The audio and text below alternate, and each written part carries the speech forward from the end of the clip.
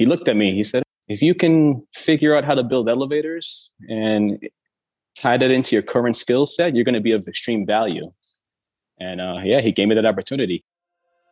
Hello, and welcome to the Elevator Careers Podcast, sponsored by the Allred Group. I am your host, Matt Allred. In this podcast, we talk to the people whose lives and careers are dedicated to the vertical transportation industry to inform and share lessons learned, building upon the foundation of those who have gone before to inspire the next generation of elevator careers. Today, we are talking with Ed Rivera, who is currently a modernization and construction foreman with TEI in New York City. Online, Ed goes by Your Elevator Pal, and his tagline is, build elevators, build escalators, but above all, build each other.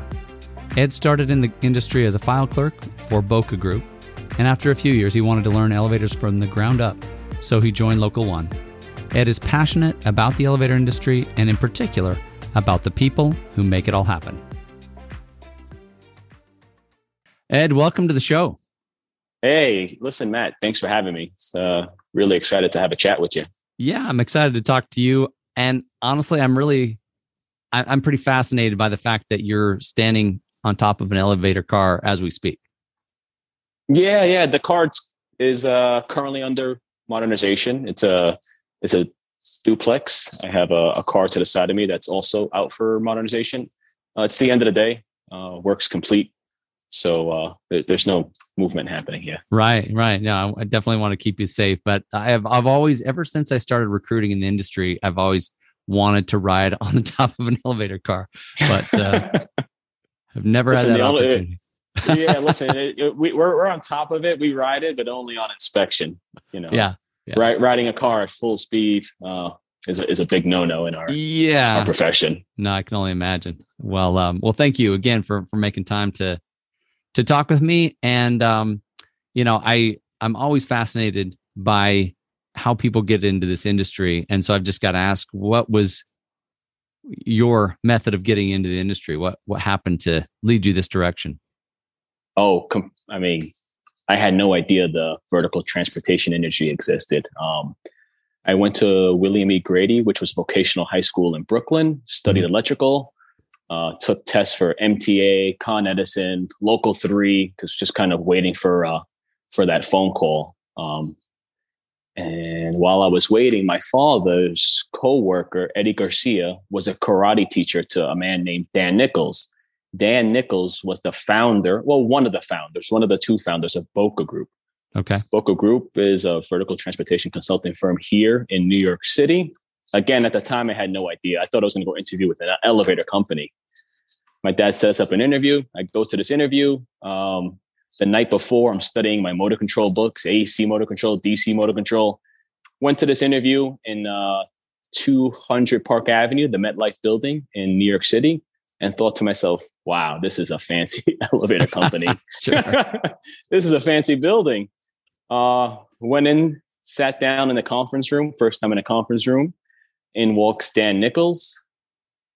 He had a presence about him, just big, burly guy, walks in, sits down, stares me right in the eye and says, so how are your filing skills? And I just thought to myself, what the is this guy talking about? I just said, they're great. He goes, okay, when can you start? I said, today, tomorrow? He goes, good. Go upstairs, see Jennifer, $7 an hour. And that was the beginning of my elevator career. So tell me what you were doing for Boca Group, because you had some electrical knowledge, but as far as elevators, maybe didn't know. Zero. Just at the time I could say was, zero experience with elevators specifically. And I was filing papers. The first couple of weeks, months, I just was filing papers. But at the same time, I was kind of just really getting a peek into this huge industry. And I started to just study the project managers and the consultants and interact and engage. And I would take home specifications. Cool. And on my own time, I would read them just to get an idea of the jargon. Had no idea what anything meant at the time. It was all still foreign, but I saw, I said to myself, man, there's opportunity here. I just got to put some work in. And, I was there for about 4 to 5 years. And in that time, my responsibility started to grow from filing papers to assisting with the bid packages, to the assisting of writing specifications. And again, I wasn't like an expert writing specifications. I was assisting, the senior PMs in that process.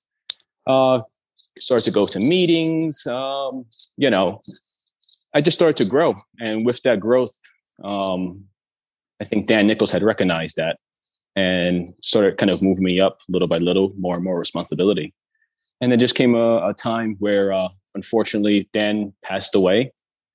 And he was the first guy in this industry who I looked up to as a mentor. So when he kind of passed away, unfortunately, I don't want to say I was lost, but I said to myself, okay, now's the time for a change. I mean, I really wanted to work with my hands. That's why I went to vocational school. Right. And I picked up the phone and I called Mark Gregorio. Mark Gregorio is the president and one of the founders of TEI Group, who's my current employer. That was about 15 years ago. 15 years ago, I gave him a call. So you called him and he said, when can you start? Yeah, I called him and I remember the phone call vividly. I said, hey, Mark, does that offer still stand? And he said, absolutely. Come see me tonight. So, okay. Yeah. And at the time I was meeting all these, I guess like industry powerhouse. Sure. Key players meeting, because, you're on the consulting side and you're interacting, you're engaging. And there were, a lot of times the companies were always saying, hey, kid, you ever want a job? Call me. So I had like a list of companies I could potentially have worked for. But what I found interesting about TEI Group was, and specifically Mark, was that he worked on elevators. He went from building elevators to having a company. So I found that fascinating. And I kind of wanted to be a part of that. Right. Well, you said you wanted to work with your hands. Was that a huge shift to go from filing papers and going to meetings? No, man. That was no huge shift. The huge shift was going to filing papers. The huge shift was that side of the business. Right. Since kindergarten, I knew I was going to work with my hands. That Very was cool. no question. Yeah. So I kind of went in, and it was funny because we sit down, we have a meeting, and he was under the impression I wanted to actually work for him, like sort of like a project management side. Sure. And I looked at him. I said, no, I'm here because I want to get into the union. TEI employs local one union members. And he looked at me. He said, oh, really? He says, okay, interesting. He says, if you can figure out how to build elevators and tie that into your current skill set, you're going to be of extreme value. And he gave me that opportunity. He got me into Local One. Sure. And which was really neat. When I was leaving his office, I saw a book on his shelf, and I went and I grabbed the book, and I said, wow. I said, this looks like a book from Grady. I opened the book, and sure enough, it was from Grady. And I looked at Mark. I said, Mark, you went to Grady? He goes, yeah, I went to Grady. And then we had like something else in common. Right. Both Brooklyn boys, went to vocational high school. Same high school. We actually had some of the same teachers. I didn't realize how many people in the industry in New York actually attended Grady. Cool. So that was kind of cool to learn. But yeah, that's kind of my beginning. And so once you got into the field, started working with your hands, have you pretty much stayed doing that ever? I think you took a little time with Boca again, correct?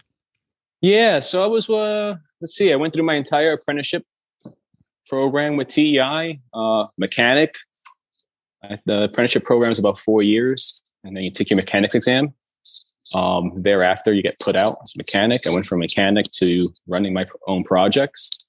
And of course, it wasn't perfect. You're mechanic, sure. You're young, you're learning, you're a foreman, you're responsible for all, the project and people. And it was always a learning process and constant improvement. And even till this day, it's a constant improvement for me. I'm always aiming to be a little better, really figuring out how to add value. And that's genuine. That's what gets me excited in the morning. How am I going to add value? Even though it may feel a little different, like running a project is second nature to me now. building an elevator is sacred nature to me now. I have a big focus now on building the next generation, and not just technicians, but project managers and engineers, and engaging with them and developing them, even consultants. Yeah. I'm not saying I'm going to build a consultant. There's a lot of older senior guys, but there's also a lot of people who are just getting into this business who just need a little bit of guidance. And, I'm thankful for the guidance I've gotten over the years. So I kind of want to pay that forward. Absolutely. No, and that's honestly, one of the things that caught my attention about you, before we even met was, that you, especially online, you talk about building each other, and whether that's, through, like you say, whether it's a consultant or a new helper / apprentice, there's always opportunities to pay it forward, to make somebody better just by giving them a little bit of knowledge or giving them some support, maybe when they're struggling with a problem. Yeah, I couldn't agree more, man. There's this industry it's huge, and there's a lot of roles and responsibilities. And, if I can add value to anybody's life, I like doing that. Yeah. So we talked a little bit the other day about kind of leadership and, being a superintendent. And I really liked some of the things you were saying, because, and I think one of the things that I think is impressive, the fact that you've been through the apprenticeship program, you've got your fingers dirty, you've learned by doing. And now when you lead, obviously there's a certain amount of credibility and just knowing, hey, I've done that. I know how to do what you're doing, so you can lead that team. But then you were also talking about how those who, maybe they come from outside, maybe they come from the military, maybe they come from somewhere else, but kind of the key, and I just wanted to see if you could elaborate a little bit on the key difference you've seen between those who succeed and those who don't succeed. Sure. I guess I'd like to highlight the importance, or there is a lot of value to having a superintendent or manager who's actually done what you're doing. Sure. There's a lot because, you can always lean on them for guidance and sorts. So that's something really special. But then there's people who are just come into this industry who were just great project managers, and that's needed too. And, probably come from backgrounds where they've led people, led projects, and that's great. What I found most interesting, the ones that really do succeed are the ones who've never built an elevator before, but kind of acknowledge that and don't walk into a team or a group where it's, my way or the highway, but more like, hey, let me be honest with you. I don't know what I'm doing when it comes to building elevators. That's why you guys are here. I'm here to manage the project. I'm here to, engage on emails with the clients, but I can't do that without you. Right. So if you can lean, if I can lean on you and you can lean on me, we can create a winning team. That's how I've met a lot of project managers and superintendents that were most successful when they've really had the field personnel on their side. Right. Right. Yeah. And I like the way you said that. It sounds like it takes some humility to go to your mechanics and say, hey, I don't know what you know, but I'm here to support you. I'm here to support the project. We're on the same team. So let's work together and make this happen. Yeah, I think a big thing, in my personal experience, because I've sat on both sides of the table, and in sitting on both sides of the table, I've noticed people tend to forget we're sitting at the same table. Sure. Right. We have the same mission, the same goal. So we may be on other sides of the table, but we really have this. We should all have the same goal. Yeah. That's the key. That's been a key to my success is acknowledging that, understanding that, and realizing I can't do it without my team. Not even my team, just people around me. I could have 15, 20 car job. It's only successful if I have my team, the guys that trust me, the girls that trust me to lead them, to ensure that I'm setting them up to be a success. Yeah, and absolutely. I think that happens a lot on the projects when the guys and girls come onto the job. It's like, all right, we're in good hands. And that's just because I had developed a reputation of doing the right thing. Yeah, no, that's huge.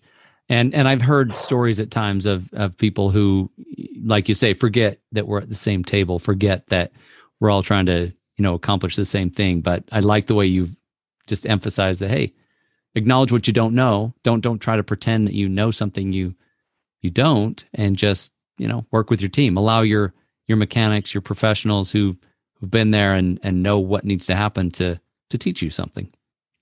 Yeah. That's good advice. That really is a recipe for success on that end. Everyone has their role to play, and we learn how to play those roles really well and play those roles really well together. You're only going to do well. It's inevitable. Absolutely. So I'm curious, at what point in your career did you realize, wow, I love this industry. I don't want to go anywhere else. I'm not looking to go to Con Ed or, Oh yeah. Those calls came and went. It was just something fascinating about the industry. And it really circles back to Dan Nichols. He was an outside. I mean, he was foreign to me, right? He wasn't family. He was, at that time, he wasn't family. Sure. He was just a guy who essentially just took a chance on me. He provided me a job, and in what ways did he affect your career, your life? I mean, how significant was he? It was big in a sense where he was also he worked on elevators, right? He was another elevator guy, for lack of a better term. This is an elevator guy. He did it. He went from building elevators to starting a consulting company. Right. So I found that fascinating. I guess subconsciously it said to me, hey, it's all achievable, Ed. All this is achievable. If this guy can do it, why can't I do it? So I was inspired by that. I was inspired by him. And I studied him a lot. He was a good, really, really, really, I'm sure anybody who really knows him could speak highly of him. That's awesome. That's neat the way that he inspired you. And I don't know if he knew it at the time. He knew he was running a business. He maybe didn't know just how closely you were watching. No. Yeah. I was really watching closely. And a lot of he gave me a lot of responsibility over time. And I found that fascinating because this guy doesn't know me from a hole in the wall, but he's entrusting me with, this and this and this. And the responsibility just kind of added up. And it sounds like you were hungry for knowledge. I mean, the fact that you were noticing what books, when you went to TEI, you noticed the book on the shelf, you were looking for, what can I learn? How can I, gain this knowledge, get this hands-on experience? How can I learn everything possible so that I can add more value here in the industry? Yeah. Yeah. Back then and to this day, figuring out ways to educate myself. I tell apprentices all the time, ask any apprentice who's worked with me all the time. It's what you do after 3:30 that makes the difference. And I use the time frame 3:30 because we generally work from 7 to 3:30. Sure. So I tell these guys, it's what you do after 3:30 that makes a difference. If you're just going to come in here to collect a paycheck, at some point, it's going to fizzle. Sure. There's no joy. There's no excitement. You've got to be hungry. There's too much opportunity in this industry not to be hungry. I mean, I understood that a long time ago, and I'm still hungry, man. Yeah, I'm still hungry. That's awesome. Hungry and also willing to give it to others, which is a way of building everybody else. Yeah. You have why I found too. You could potentially inspire people, and that's interesting in itself. But you can't inspire those who don't want to be inspired. So either that apprentice or that sure. Project manager or superintendent, general manager, either they're looking for more, or they're or they're not. And the ones that are looking for more are the ones who kind of will feed off your energy and go, hey, how can I get a little more information from you? What are you doing with this? What are you doing with that? I connect with everybody in the industry, especially here in New York City. I'm always a phone call away, and I'm not like the guru who knows everything, but they're also a phone call away. I could pick up my phone and just say, hey, I don't know this, but you're going to talk to that person who's equally as enthusiastic about what they're doing and willing to share the knowledge they gain over the years. And that's also part of our little tight knit community. Yeah. Well, and that's one of the things I find so fascinating. And even having worked in other industries, I just don't see it anywhere. But this connection, like you say, this tight knit community. When I talk to somebody and they say, "Oh yeah, I called my buddy that we worked together years ago," not even at the same company, but he can help me walk through this problem or help me with an issue, and I think it's unheard of in a lot of other industries. Yeah, it's common. It's common here, man. You get an elevator tech and start talking elevators. Forget about it. You'll be there for days. It's awesome. So tell me what you love most about this industry. Oh, about the industry. What do I love most about it? That's a good question. I don't know if I love anything specific about it. It's a big family. It's a giant community, of individuals, sure, with a common goal, right? To provide quality service to a customer or a client. Mm-hmm. That part's really neat. Your end product is tangible, right? You can touch it. Sure. It's a moving box that you built. That's pretty exciting. You get to see what you built. You also feel accomplished kind of every day, right? You did XYZ task and sure, it's all tangible. You can touch it, you can see it, you've completed it. Yeah, it was, and again, it's one of those, never knew it existed, but I'm glad I fell into it. Yeah. Between, these moving boxes and the people who help you build these moving boxes, it's quite a combination. It really is. And like you say, it's a big family, a tight knit community. And if let's end with this question. I guess if you were to, give some advice to others in the industry, maybe they're starting out, maybe they've been there for a while, but what's something you've learned or observed that you feel like could maybe strengthen this family, or be good to know? To the senior personnel, share your knowledge.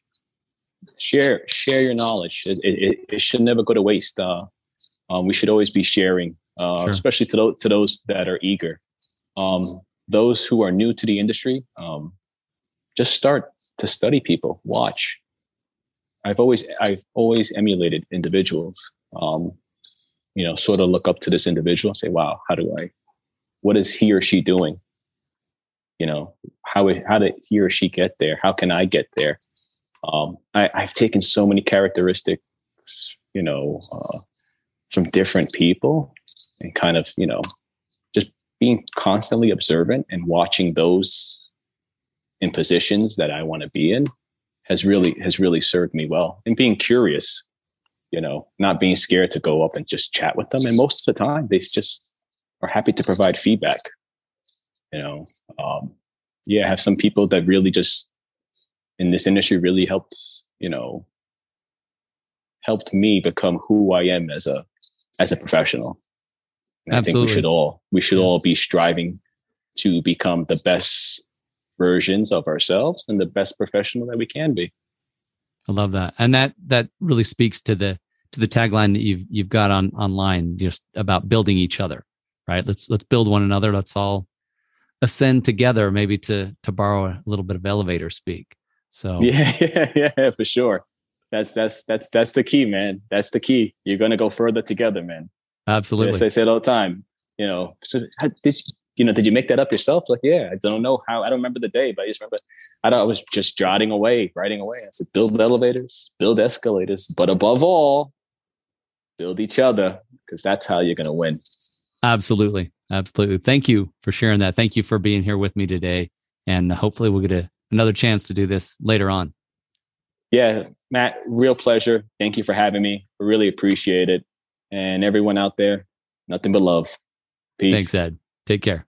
Take care.